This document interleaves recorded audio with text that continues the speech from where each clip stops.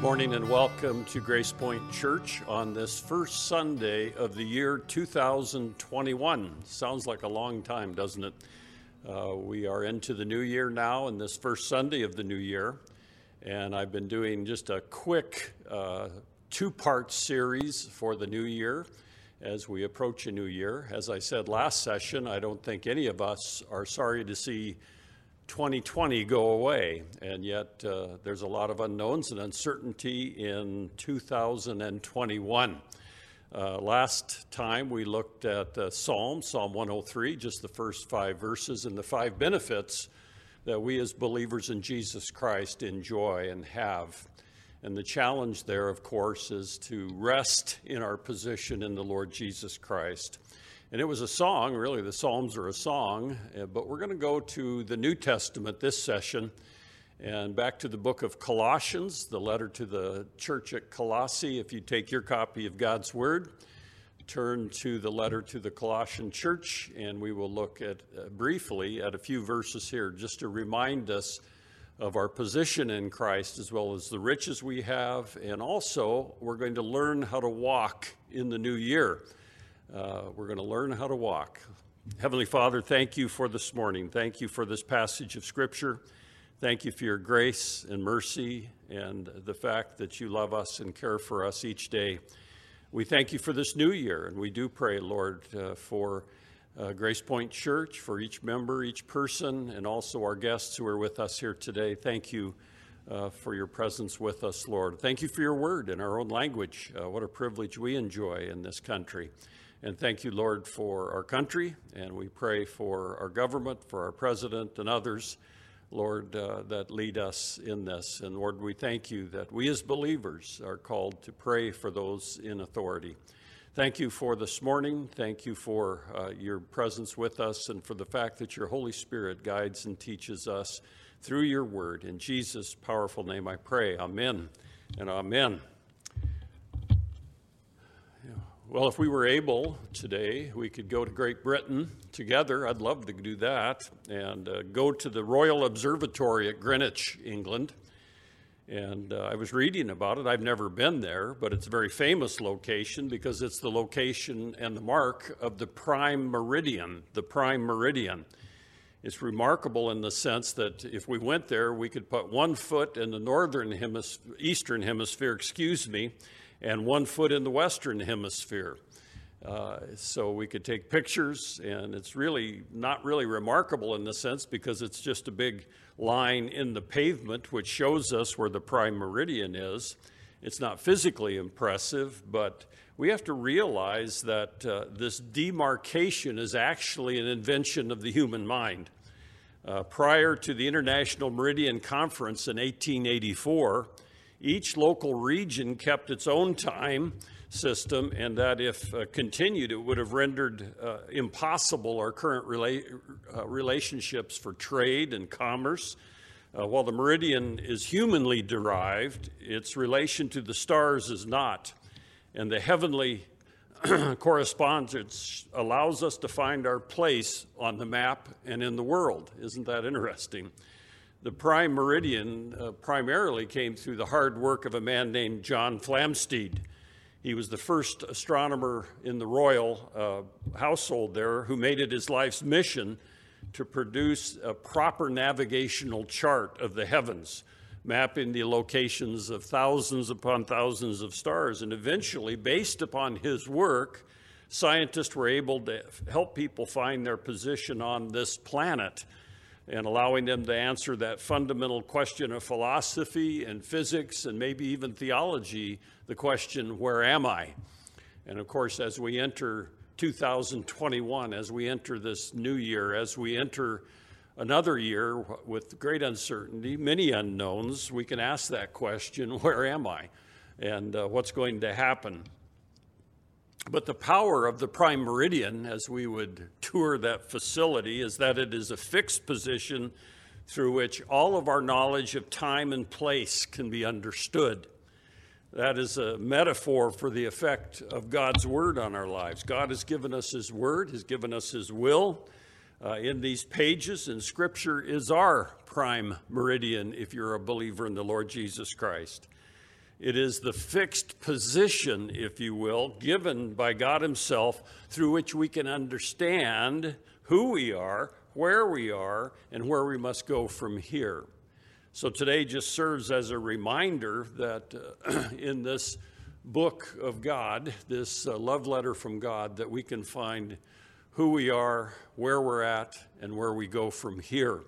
And I just want to be reminded myself and to help remind you through the Word of God about what he's doing. So if you're in the book of Colossians, find the book of Colossians in the New Testament. We recently, this past year, completed a series through this book, and I wanted to return primarily to the theme of the book of Colossians, and that is the fact that Jesus Christ is supreme. It's all about Jesus Christ. The theme of Colossians is the emphasis on the deity, the holiness, the perfection, the power of Jesus Christ. The Apostle Paul, who wrote this letter around 61, 62 AD, he was in prison in Rome. It's one of the prison epistles, and so the Apostle Paul is writing to these people in Colossae, which was some 1,000 miles to the east over in Asia Minor. But he begins his argument basically back in chapter 1, verse 15. And remember, the books of the New Testament, they are presenting an argument. In other words, they are saying, here's what is true, and here's why we know it. And in verse 15 of chapter 1 of the book of Colossians, he writes, speaking of Jesus Christ, he is the image of the invisible God, the firstborn of all creation. For by him all things were created, both in heaven and on earth, visible, invisible, whether thrones or dominions or rulers or authorities. All things have been created through him and for him. And the Apostle Paul goes on in that passage, in that paragraph, these great declarations about who Jesus Christ is and his supremacy, his predominance in all things. But what I want to look at today is to go over to chapter 2, where he is concluding this portion of the argument of the letter of Colossians. If you have your copy of Scripture before you, follow along as I read chapter 2, verses 1 through 7, and then we will look in a little more detail at this passage. Chapter 2, for I want you to know how great a struggle I have on your behalf, and for those who are at Laodicea, and for all of those who have not personally seen my face, that their hearts may be encouraged, having been knit together in love, and attaining to all the wealth that comes from the full assurance of understanding, resulting in the true knowledge of God's mystery, that is, Christ himself, in whom are hidden all the treasures of wisdom and knowledge. I say this so that no one will delude you with persuasive argument. Even though I am absent from the body, nevertheless I am with you in spirit, rejoicing to see your good discipline and the stability of your faith in Christ. Chapter 2, verse 6. Therefore, as you have received Christ Jesus the Lord, so walk in him, having been firmly rooted and now being built up in him, established in your faith, just as you were instructed, and overflowing with gratitude. Of course, the Apostle Paul wrote in very long, complicated sentences, and you get a feel for that as you read verses 1 through 5, and then again in 6 through 7, these two paragraphs. But the command that we find in this portion, or the imperative verb, is found clear down in verse 6, as you have received Christ the Lord, and here's the command, so walk in him. Step by step, 1 foot in the eastern hemisphere, 1 foot in the western hemisphere, and the prime meridian of Scripture between us. And so the actual fact of walking, it sounds pretty boring, doesn't it? Just walking, because for most of us, we learn to walk when we're very small, and we don't even think about it when we walk to our house, when we walk to our automobiles, wherever we walk, we just get up and go. And yet the Apostle Paul uses this as a metaphor for a lifestyle. It's a day-by-day, step-by-step thing. And he's going to talk about two things in this passage. He wants us to walk in knowledge in verses 1 through 5, walking in knowledge. And then in 6 and 7 is the application of this. It's walking in his grace, walking in his grace. And so we come to this passage today, and in verse 1 of chapter 2, I want you to know, the Apostle Paul, in his letters to the churches, emphasizes the importance of thinking, the importance of our memory, the importance of having the knowledge about Jesus Christ, who he was and what he's doing. So the Apostle Paul petitions these Colossian believers to be enlightened about God's redemptive work in their lives. He's reminding them and he's pushing them, in a sense, just look at Jesus Christ, how supreme he is, how all-powerful he is. And he moves naturally into the main emphasis of the exaltation and preeminence of Jesus Christ. And he's basically saying right thinking results in right attitudes, which result in right actions. Did you get that? Right thinking results in right attitudes, resulting in right actions. You know, as we said in our last session, the Bible says, as a man thinks, so he is. And so the importance of thinking, the importance of study, the importance of meditating upon God's word, upon the person and the character of Jesus Christ when we're in relationship to him. You know, just as children learn to walk, I've seen my grandchildren learn to walk from the time they're babies and toddlers is what we call them. You know, they're very unsteady, to finally running and playing outdoors and being very adept at the skill of walking and doing that type of motion. Christians also have to learn how to walk. We suddenly, if you believe in the Lord Jesus Christ today, you're suddenly not going to know how to walk just because you believe in Jesus Christ. It is a process called sanctification. A child who does not learn to exercise the fundamental skills of walking will continually fall down. And Christians who do not learn to walk spiritually, the walk of faith, will struggle as well. And that's the case, and we see that. In every church of the land, we see people who name the name of Christ but have a struggle in living out their Christian faith. It doesn't mean we're going to reach perfection in this life, but we are to be growing in the faith, just as a child should grow physically and in their skills as they grow up. With this tendency in mind, Paul admonishes these Colossian believers to remember and to continue walking by faith as they had started before. Remember, the Apostle Paul had not visited Colossae yet. The church there was probably planted by Epaphras, who was their pastor, and in the Lycus River Valley there in Asia Minor. And so in verses 1 through 5, he wants us to walk in knowledge. I want you to know how great a struggle I have on your behalf and for those who are at Laodicea. And for all those who have not personally seen my face, Laodicea was a neighboring city, town near Colossae, and they probably received this letter also. But then he talks about what we're supposed to know here. In verse 1, he says, for I want you to know the struggle, and that's that word, we get our word agonize from it. To agonize on your behalf and for these other people in this other town. And so walking in knowledge, it means that we have insight into God's ways, and then we act upon them. Think about God's ways, have an attitude about your relationship with Jesus Christ, and resulting in right actions. Insight into God's ways, that's why he gave us his word, is that we can know Christ fully. Christ is the mystery of God. He reveals God the Father to human beings. For in him, in chapter 1, verse 26, are hidden all the treasures of wisdom and knowledge. Knowledge is the apprehension of truth, but wisdom is its application to life. Remember that. Knowledge is the apprehension of truth, but wisdom is its application to life. Knowledge is prudent judgment, and wisdom is prudent action. Prudent judgment and prudent action. Both are found in Christ. Paul writes about that in Romans, whose wisdom is foolishness to the world, but whose power of God, which is the believer receives, is righteousness, holiness, and redemption in 1 Corinthians 1:30. And so we see that we need to know some things here. In verse 1, the cost of your freedom, the cost of our freedom in the Lord Jesus Christ. There's a web of deception that awaits. Paul is warning these people that there are false teachers that are coming in, and there's a struggle for our faith, the struggle on our behalf.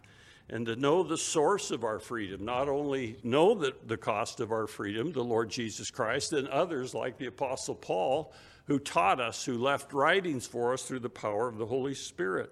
But in verses 2 through 4, the Colossian believers were assaulted by false teaching. Verse 2, that their hearts may be encouraged, having been knit together in love, and that attained all the wealth that comes from the full assurance of understanding, resulting in the true knowledge of God's mystery, that is Christ himself, in whom are hidden all the treasures of wisdom and knowledge. I say this, verse 4, that no one will delude you with persuasive argument. Just because an argument is persuasive does not mean it's true. And so unity with one another and in Christ is the encouragement of the heart, the soul of our being. We are knit together in love, not in divisiveness, but the false teachers seek to divide us. And so he's talking about know the cost of our freedom, know the source of our freedom. It's in Jesus Christ, and defend that, how to avoid deception. We are encouraged in the unity of Christ, knit together in love, and then understanding the truth. Knowledge and wisdom are in Christ alone. And so the walking in this knowledge, and in verses 4 and 5, to stand firm. There's a sense in which we walk, but there's a sense in which we stand firm. Look at verse 5. Even though I am absent in the body, nevertheless I'm with you in spirit, rejoicing to see your good discipline and the stability of your faith in Christ. Not pushed over, not depressed or distracted from the truth, anxious and all of those things, but that we would stand firm in our freedom, that we would not cave into persuasive arguments, know what error looks like. This is a military metaphor here, and exhibit good discipline, stability, form a united front. That's why we need one another. That's why we need the church in this new year. When your life is not centered upon Christ, it becomes idolatrous. When your life is not centered on Christ, it becomes idolatrous. And there are a lot of things that catch our attention that derail us from focusing on what God is doing in our lives. P.T. Forsyth wrote these words, unless there is within us that which is above us, we shall soon yield to that which is about us. And that's what's happening in our culture in this day and age of technological advances, where we are assaulted 24/7 with the news cycle, where we have social media assaulting us and all of these things. There are plenty of false teachers and deceivers out there. And so the Apostle Paul, in verses 6 and 7, not only talks about walking in knowledge, taking the step of knowing who Jesus Christ is and then knowing more about him as we grow in faith, but also walking in his grace, his unmerited favor. In verse 6, the first part of verse 6 talks about our reception in Christ by his grace. Therefore, as you have received Christ Jesus the Lord, so walk in him. There's that imperative verb. Our reception in Christ. We are exhorted to remember how we receive Jesus Christ. In John, the great gospel book of John, in chapter 1, verse 12, John writes, but as many as received him, to them he gave the right to become the children of God, even to those who believe in his name. So we do not earn the right to become God's children. That right is given to us out of his grace, his unmerited favor. And that is how life in Christ begins, is by believing in him for everlasting life. John, of course, the whole Gospel of John talks about that, about believing in the Lord Jesus Christ. And so the question is I don't know who's watching this session in this new year, but my challenge is have you believed in the Lord Jesus Christ for everlasting life? Again, over 100 times in the New Testament, the word belief, or the synonym of that word, is the requirement for everlasting life. John 3:16, for God so loves you that he gave his only begotten Son, that if you believe in him, you will not perish but have everlasting life. The consequence is everlasting life. The condition to receive that is belief in Jesus Christ. So our reception of Christ in grace, and then our responsibility to Christ by grace. Look at second part of be. So walk in him. As you have received Christ Jesus the Lord, so walk in him. Okay, as we received Christ, believed in him for everlasting life, it was by grace through faith, wasn't it? And so this walk called the Christian life, called sanctification, being set apart unto holiness, is an act of grace also, isn't it? It's not by our energy, our efforts of somehow conforming our flesh to be good people, but it is by grace that our responsibility is some. To many people, as I've said, that whole idea of physically walking is not very uninteresting. We would probably rather the Apostle Paul would write something like mount up on wings of eagles or run with enthusiasm. But in this context, the Apostle Paul simply tells us to walk. It's a day-by-day lifestyle, a decision to follow Christ each day, to trust and obey, as that old song said, as the old evangelists used to talk about those steps of trust and obey, for there's no other way to be happy in Jesus but to trust and obey. We are exhorted to continually walk in the sound teachings that brought us to the truth of the Lord Jesus Christ, the truth of being declared righteous in him, and the grace that continues to give us sanctification or being set apart unto holiness by grace, and glorification is by grace. And so we think of those three tenses of salvation. When I believed in Jesus Christ at age 28, I was rescued. I was saved from the penalty of sin.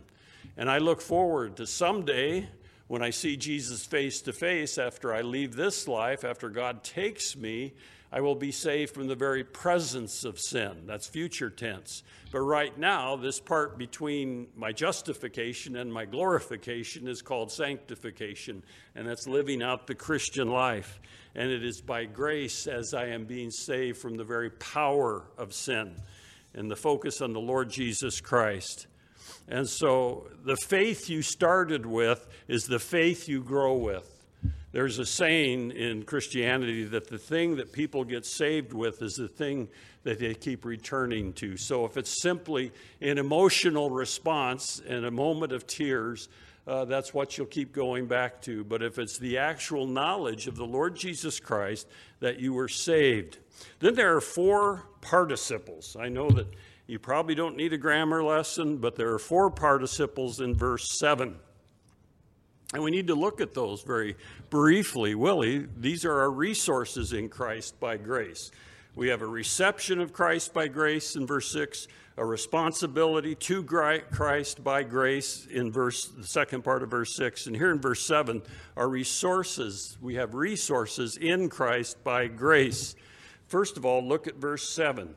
He says, now walk in him, walk in Christ, lifestyle of living in Christ, having been firmly rooted,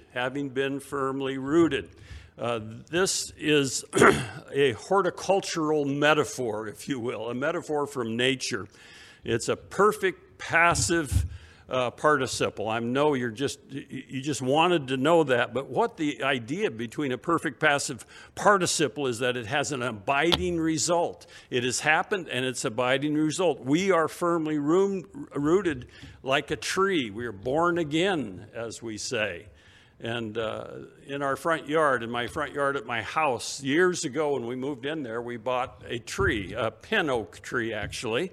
It's getting quite large now. But when we first planted it, it was just this spindly stick kind of thing, and we had to root it down into the ground and water it and planted it, and then we tied ropes to it with stakes to hold it so the wind wouldn't blow it over, and it would withstand the storms and the wind that came its way. But now, because it's firmly rooted and its roots are deep, it can stand on its own. It doesn't need any of those supports.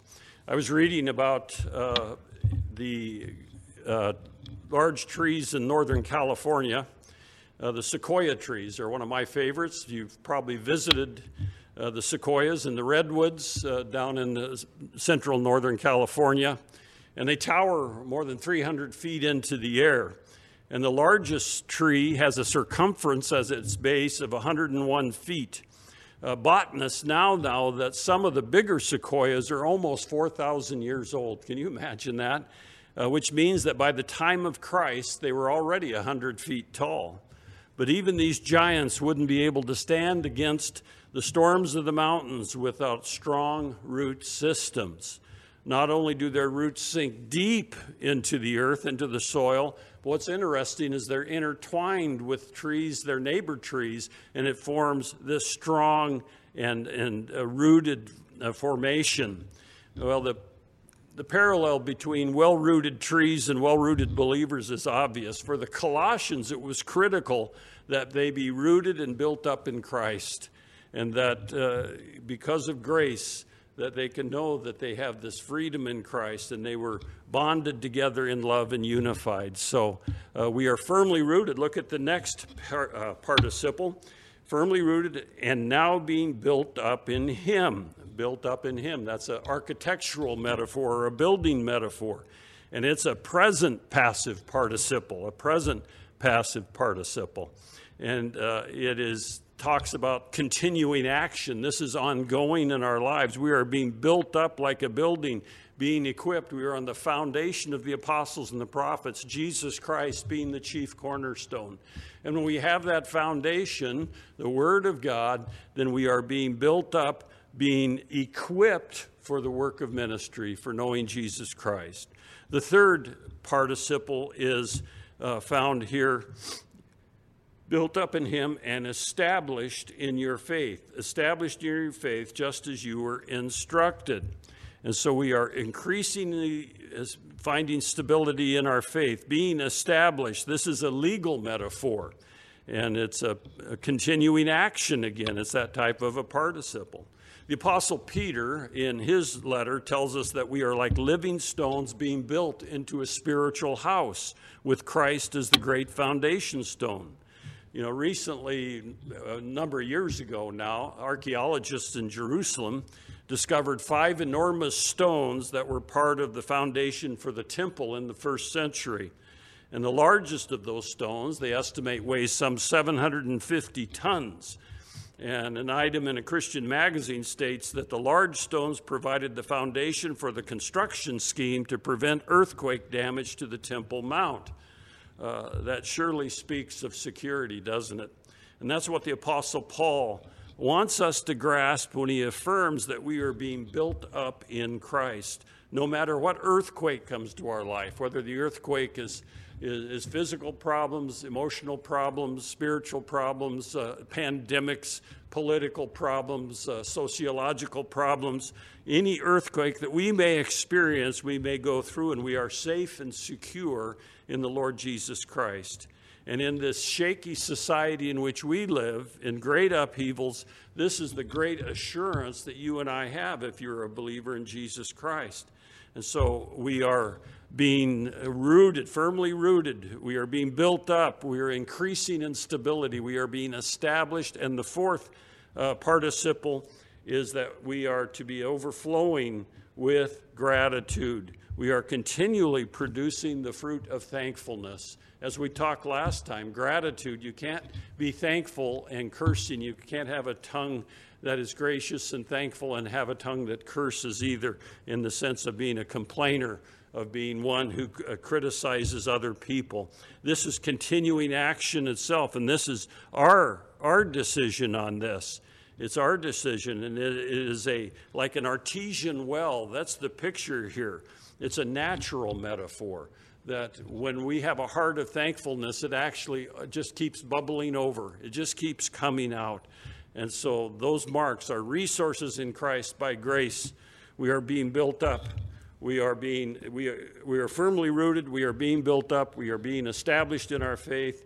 And then we overflow with gratitude. And may 2021, this year, if you're a believer in Jesus Christ, no matter what our circumstances and adversities, may we be a people who overflow with gratitude.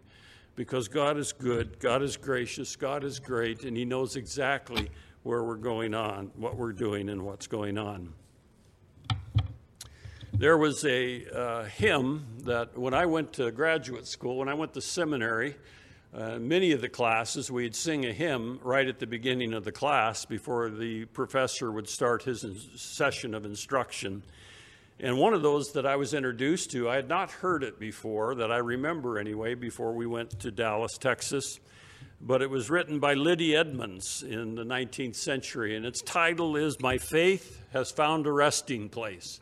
It's probably my favorite, one of my favorite hymns, but it goes something like this. And you can begin your gratitude right now, because I promise I won't sing it. So you can be thankful that I'm not going to try to sing this. But it is a great hymn, and I would encourage you to get online, go to YouTube, and you'll probably find a choir singing this song on YouTube. Or you may even have a recording of it. But my faith has found a resting place, not in device or creed. I trust the ever-living Christ. His wounds for me shall plead. Enough for me that Jesus saves. This ends my fear and doubt. A sinful soul, I come to him. He'll never cast me out. I need no other argument. I need no other plea. It is enough that Jesus died and that he died for me. And of course, it goes on through many other stanzas. But there are 4 truths that Lydia Edmonds expressed in this hymn, which I find very comforting. First of all, rest. There's this idea of rest or peace. My heart has found a resting place, not in device or creed. I trust the ever-living one. His wounds for me shall plead. Not only rest, but security. Enough for me that Jesus saves. This ends my fear and doubt. A sinful soul, I come to him. He'll never cast me out. The assurance and security of salvation. The third truth that is given to us is the idea of truth, where she says, my heart is leaning on the word, the written word of God, salvation by my Savior's name, salvation through his blood. And then the fact that Jesus Christ took our place on the cross of Calvary. Theologians call that the substitutionary atonement. He took my place in your place. And she writes in this hymn, my great physician heals the sick. The lost he came to save. For me, his precious blood he shed. For me, his life he gave. Rest, security, truth, rescue, substitutionary atonement. I need no other argument. I need no other plea. It is enough that Jesus died and that he died for me. And might I add that he rose again, gaining victory over sin and death, and he sits at the right hand of the Father as our great high priest, our intercessor, and our advocate, and as the God's Holy Spirit indwells each believer and leads us in the truth. And so in 2021, I trust that my faith, that your faith has found a resting place, and that you can express it graciously and with great gratitude as we go through this year. Heavenly Father, thank you for the truth of your word. Thank you for the Apostle Paul in this passage out of the letter to the Colossian church. Thank you that we can know you. Thank you that you've revealed yourself to us. Thank you that our hearts can be encouraged and we can be knit together in love with one another, and that we can have understanding and the true knowledge of Jesus Christ. And thank you that if all believers are firmly rooted, and that you are building us up and establishing us, and that as a result of that, we can be greatly gracious and have great gratitude. And we praise you for this new year. Thank you for your sustaining presence. And I pray for any who are watching this who do not know Jesus as Savior to open their eyes, their hearts, to even the basic truth of John 3:16. For it's in your name we pray. Amen and amen. Go in God's grace and have a great week.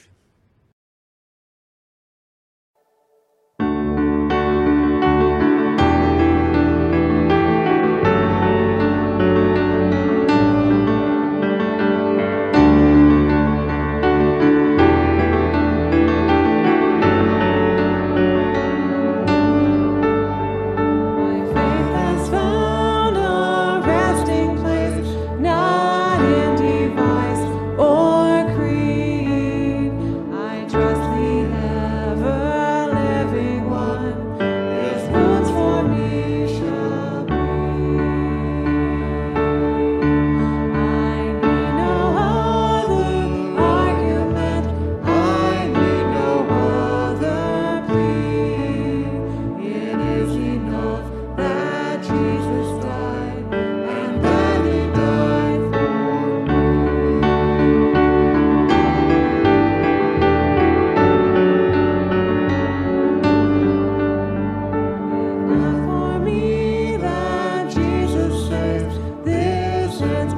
year.